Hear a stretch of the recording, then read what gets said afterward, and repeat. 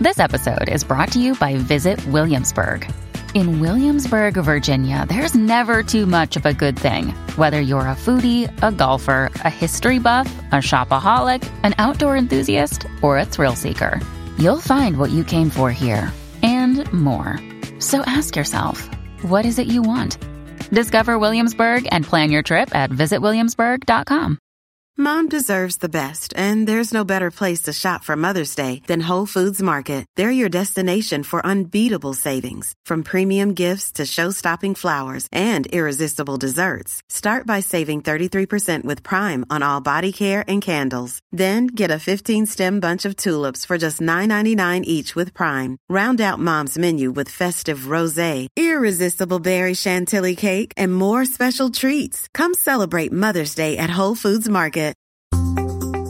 We have a special guest on this episode of This Week in the CLE, the news podcast from Cleveland.com and The Plain Dealer. Mike Norman, our entertainment editor, is standing in for Laura Johnston, who's taking some time off.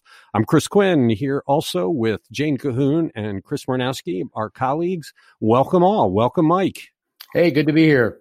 Mike has lots to talk about regarding stories he edited yesterday. It's kind of perfect that he's standing in. Let's begin. Why is Secretary of State Frank LaRose so focused on making it harder for Ohioans to vote in the presidential election? Jen Kuhn, earlier this week or last week, I can't remember when it was, he announced he was going to purge voter lists after November. And I kind of gave him the benefit of the doubt that he's trying to get people to vote. And if he threatens to remove them from the voter rolls if they don't vote, then maybe they'd vote. But then he did something this week that kind of changes my whole perspective. This guy is just trying to reduce the vote. What did he do? So he wouldn't say that, first of all, but I think this could be one of the most controversial things he's ever done as Secretary of State. So first of all, I should note that this coronavirus relief bill that lawmakers passed in March required drop boxes, a drop box at each county board of elections for the primary, which you probably remember was pretty much an all-male election. But that requirement expired after the primary was over. So LaRose, who's a Republican, said Wednesday that he was going to continue to allow those drop boxes because everybody has one now, every county board of elections. So I think he would feel that he's probably already out on a legal limb just saying those would be allowed. But Democrats and voter rights groups have been asking for additional drop boxes for the November presidential election because we're still in the pandemic and they're expecting like double the percentage of absentee voters for this election because people don't want to go out in person and vote and jeopardize their health. So people were suggesting that they have these drop boxes at places like libraries so that, people wouldn't necessarily have to come downtown. I should also mention that, people aren't really trusting the U.S. mail very much now because of moves that the Trump administration has made that have delayed the mail. So this is a way for people to, securely drop it into a drop box and try to make sure their vote would count. But LaRose said, apparently he asked the Attorney General, Dave Yost, for a legal opinion on this as to whether they could allow extra ones. But before Yost even delivered a ruling or an opinion to him, he just said, it's too late in the game to change this. And we can't upend the whole election. Pennsylvania got sued by the Trump administration for having these things. I don't want to subject the boards of elections to wasteful litigation. And so that's his decision. But there was immediate and really strong pushback from Democrats and voter rights people who said, by asking for that opinion, he's just trying to run out the clock. He's trying to blame it on the legislature by saying that he needs a specific law authorizing this and it's a legal gray area. All right. So it's a big. So let's play conspiracy theory. You got a president that is doing everything he can to undermine people's confidence in the mail. He did it again yesterday. He basically saying, I don't think the mail can handle mail-in ballots, and he's been asked for more money. He won't provide it. So a bunch of Americans are worried that if I get an absentee ballot and mail it, I won't be counted.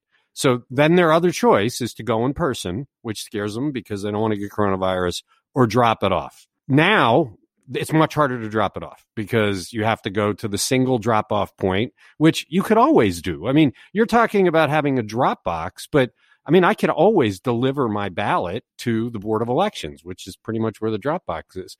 So having multiple drop boxes would have given people confidence their ballot was being counted. Now it's much harder to do. So I think my argument that he's making it harder to vote is pretty strong. Why wouldn't you have drop boxes? We got mailboxes, Federal Express boxes. I mean, every delivery company in the country has boxes all over Cleveland. It's a pretty safe way to do things. And he's refusing to let it happen while saying, I think it'll be fine to vote in person. Well, who knows? I mean, there's a big fear we're not going to have enough poll workers and that we're going to have massively long lines. The Secretary of State is supposed to make voting easier. With all of the challenges coming, I think this is a step to gum up the system, to make voters less likely to get the mail-in ballot, more likely to go in person, and then encounter all the difficulties that we could see on Election Day. Chris Ranowski, you believe in conspiracy theories? No, you think I'm wrong? Yeah. No, I don't. I fully don't believe in conspiracy theories. What's wrong with you?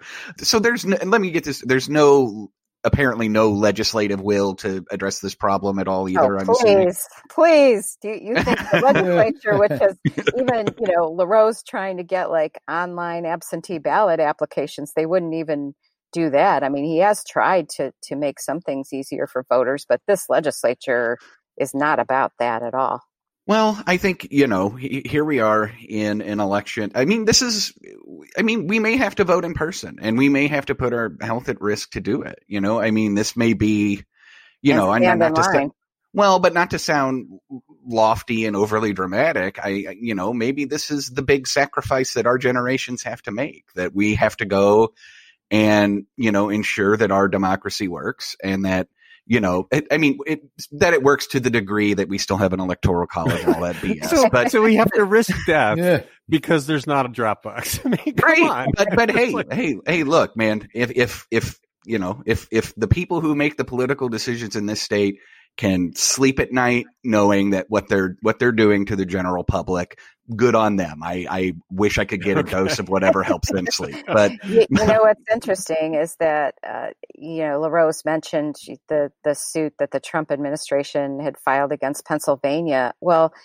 I mean, don't you think the voter rights groups are going to sue over this? So I don't know which fight he'd rather have, but I think there's going to probably be litigation on this no matter what, don't you? Yeah, but the problem is you don't have an absolute right to a drop box. And I mean, that is up to the state, and I don't think they would have success in the courts. I could be wrong. There's nothing in the state law that prohibits this, so therefore it should be allowed.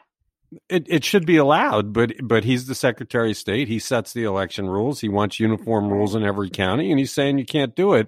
I can't imagine that the Ohio Supreme Court, which is where this would end up, would rule differently. I guess it could be federal court. Yeah, that's true. And it's one thing worth noting here is that it's the president who has made this state in play. So really, what's going on here is that there's a lot of down ballot candidates who are suddenly vulnerable as a result of this president. So, there's some of that going on. There's some saving of their own hides that is happening in Ohio. And there's 2 Supreme Court seats that are in play that everybody would have thought the incumbent Republicans would easily win, but that is by no means a certainty right now. Mike Norman here. Do you think that some of these actions might actually energize people in ways they had not previously been energized to both get out the vote and to actually vote? Like if they see the fact that there's these crass attacks upon their democratic right to vote, that the people are making it harder, does the other side risk, really energizing people to do what they might not normally do, which is it's a good point, Mike. I'm more determined than I've ever been to make sure my vote gets counted, and I think I'm going to do what Chris is talking about. I'll show up at the polls, wear my mask, and wait in line. Early vote too. Go down again. I say this a couple of times on this podcast, but every election that I voted on since I've moved to Cuyahoga County, I've gone down to the Board of Elections office because it's close to our old office, and I vote there and I vote early because a lot of times it's not busy and it's actually a very, very delightful experience. Like I like going in there. Everybody's eager to be involved in the electoral process and I enjoy it. So if you can get out and vote early and, get it out of the way. All right. You're listening to This Week in the CLE. Were any of the 10 people just indicted in Cleveland's May 30th riot from outside the region? Chris Ranowski, early on, the law enforcement came out and said, these were outsiders that instigated this violence. This wasn't Clevelanders. This was outsiders. But what are the locations? What are the home addresses of the people that have been arrested and charged so far? See, and you think that I like conspiracy theories. The great outsider agitator conspiracy theory rides again in Cleveland. No. So the prosecutor's office of Cuyahoga County announced that they had arrested 10 people yesterday in relation to some property damage and some of the looting portion of what happened during the May 30th George Floyd demonstrations in downtown Cleveland. 6 of the 10 people who are charged are residents of Cleveland. The others are from Bedford Heights, Wickliffe, Strongsville, and Elyria. Tropical Elyria, way out of our area, right? These include some felony level charges, some aggravated burglary things, it's a lot of vandalism. They're arresting people, and then they put out a whole bunch of photos, which, you can probably find on their website too, about of other people that they're looking to question and people they want to arrest. So they're still cranking on this, but it's also worth noting that they have opened, there are some probes into some of the deputies and the police activity that happened during this too. And, we did finally get some information about a police officer who is accused of pepper spraying people and hitting people with the baton. So we have a couple of stories about this on the website if people want to check it out.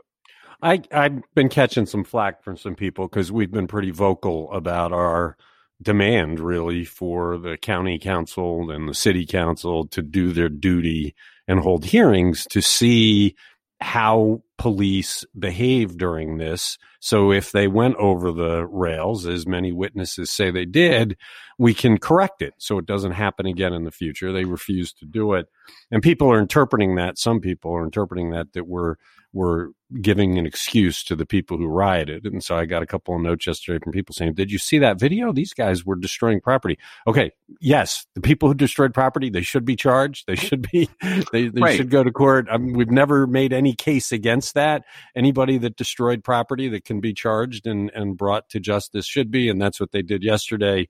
It's a good thing, but that does not change the fact that many witnesses say this was a peaceful protest until the police unloaded munitions, and we still need a reckoning for that. Yeah, I think what most people want out of these situations is an equal amount of effort put into investigating officer behavior as they do property crime, because, the notion is that you can fix a building, but a guy who gets shot in the face and loses his eye to a beanbag round, that's permanent. And really, he is a victim of the government. This is our government, and we need to make sure that we hold them accountable too. And we can't always be focused on the fact that, there are 10, 15 people charged with some property crime and some vandalism and people who went there to start trouble when there were thousands of people there who were doing nothing but, demonstrating their right to assemble and speak and really to speak out against, their government, which is a codified right in our Constitution. It's right there at the first one. So, okay. It's This Week in the CLE. Why did United Airlines announce its biggest expansion at Cleveland Hopkins International Airport since it dismantled its hub here, all in the middle of a coronavirus pandemic that has many people afraid to fly? Mike Norman, this was a surprise. United has cut back and cut back and cut back, and really it seems like it's a much less significant presence in Cleveland. And then out of the blue, they announced a bunch of extra flights. What's going on? Well, it has to do with the coronavirus, to be honest.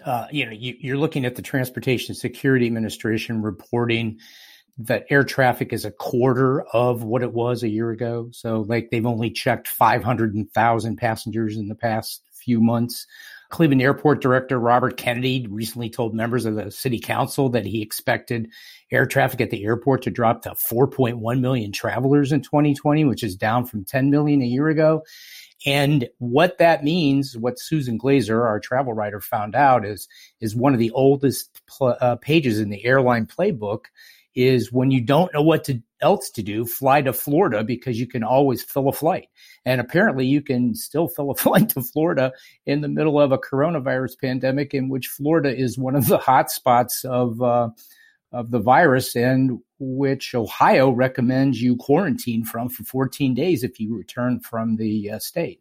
So all these flights that were added are to Florida? All of them, yes. Wow. This is Chris Warnowski. I have one question.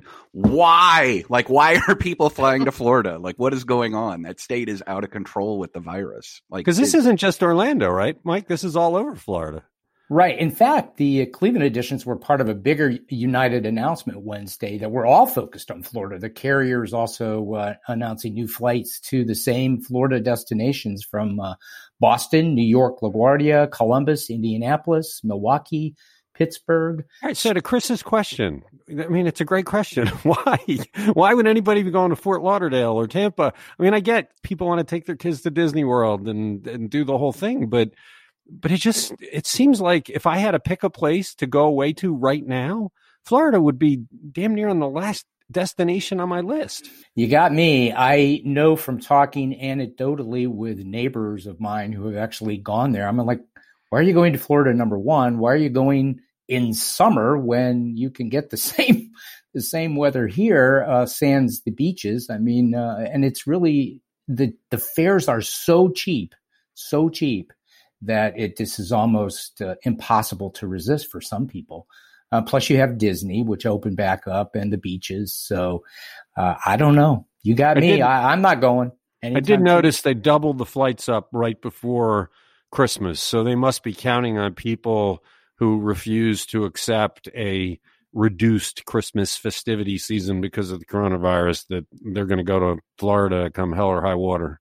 Is United, are they still doing, are they selling center seats? Like, are they still separating people, or have they just given up on that as well? Do we know that? I don't know that for sure. I know that there was a lot of pushback from consumers in flights about the airlines that were not allowing you to separate by the center seat. So the ones that were selling center seats were getting some bad publicity on social media, and some of them, I think Delta, backed off and began leaving the center seat open. But it all goes back to, why is anybody flying? Well, that's one of the things, one of the states you have to quarantine when you come back from, right? Correct. Well, yeah, recommended in Ohio. You know. Yeah, it's recommended. I wonder how many people are doing it. You're listening to This Week in the CLE. How many new coronavirus cases did we see on Wednesday, and what has the trend been of late? Jane Cahoon, we haven't talked about this in about a week or two, and it seems like we've kind of hit a plateau. What's going on with the numbers in Ohio? Right. We've been talking about how things have kind of leveled off with about 1,000 or fewer new cases a day in Ohio. But then on Wednesday, we got over 1,400 cases. So who knows if that's like a blip or something to worry about. That number is above the 21-day rolling average of 1,215, and also more than we got on the previous Wednesday, which was about 1,200. And then we had 26 new deaths, which is also above the 21-day average of 24, not a lot above that. And then just to give you kind of the grim totals, since this outbreak first hit Ohio, a total of 104,248 people have had the virus, but about 82,000 are believed to have recovered. Now, what does this all mean? Well, as I said, it's just one day, so we're not sure.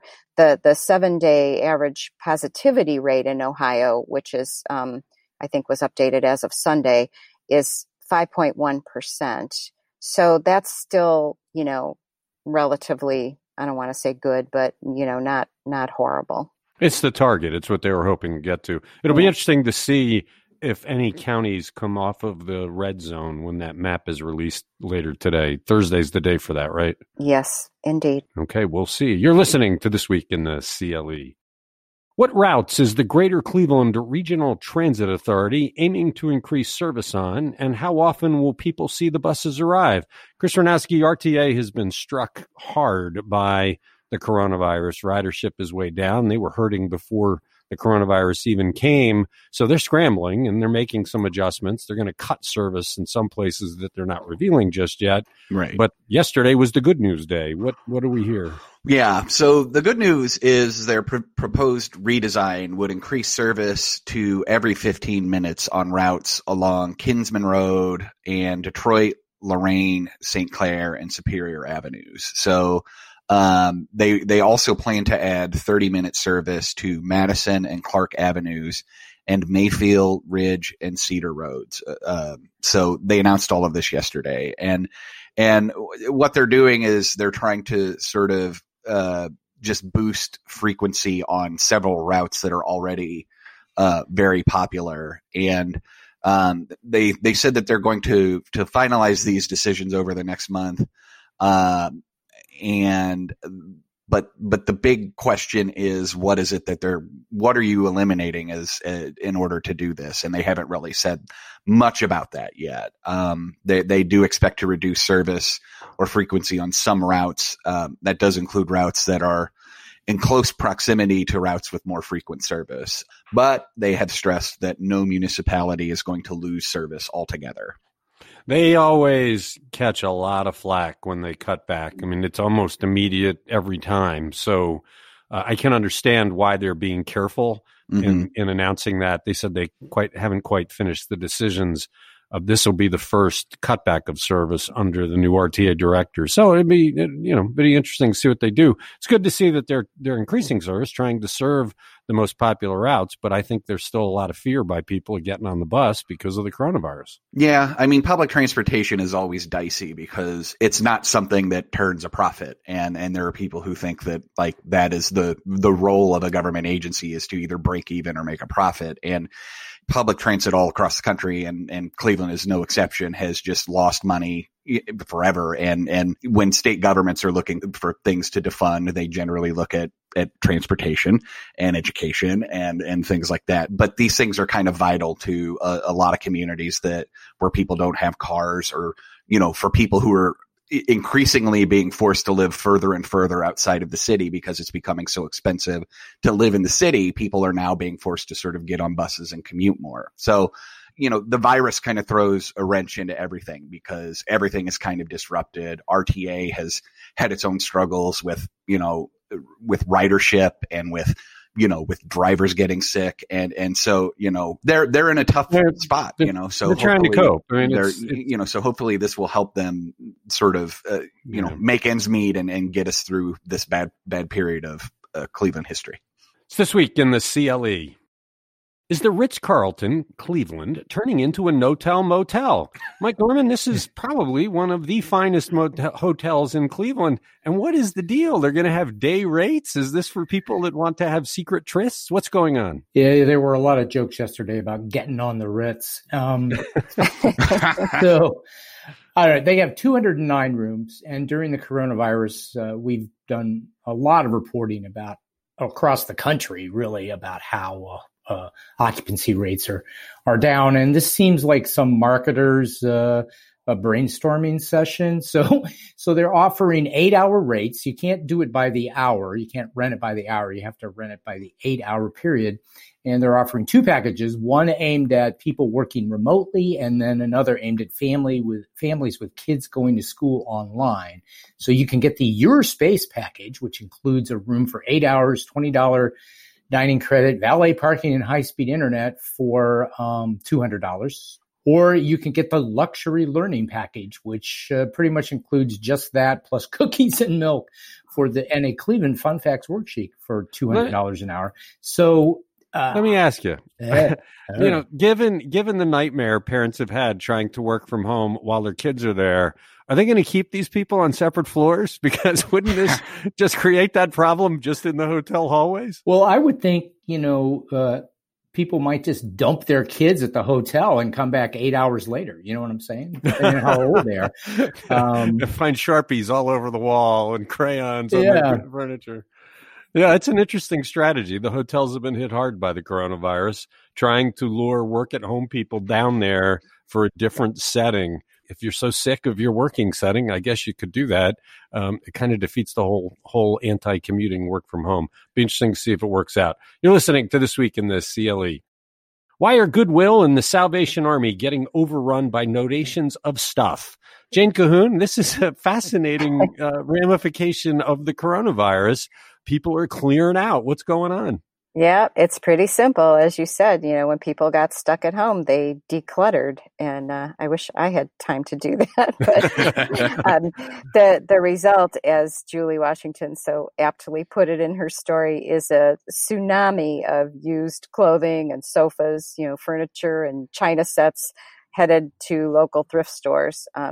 Goodwill and the Salvation Army and other organizations that get these donations say they've seen a big increase in the donations. Now, a lot of them were shut down during the stay-at-home order, but they still had trucks picking up stuff. And I think, now they're back in business. But for instance, the Salvation Army told Julie that donations rose about 30%.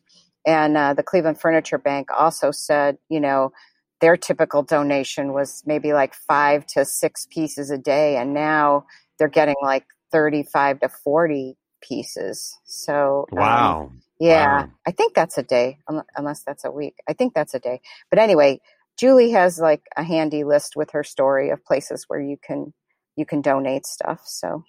God, I wish I had been clearing out stuff too. I mean, you're right. It's a great idea. Who has time to do that? We're all working. It's This Week in the CLE. What's the strategy behind the Great Lakes Brewing Company, the largest craft brewery in Ohio, opening a big canning facility off Interstate 71? Is it a hedge against the coronavirus? Mike Norman, Mark Bona wrote a detail-laden story that had everything you could want to know about what's happening out there. What's the strategy? Well, previous generations would have associated beer in cans with Blatz or Bud or pedestrian lagers.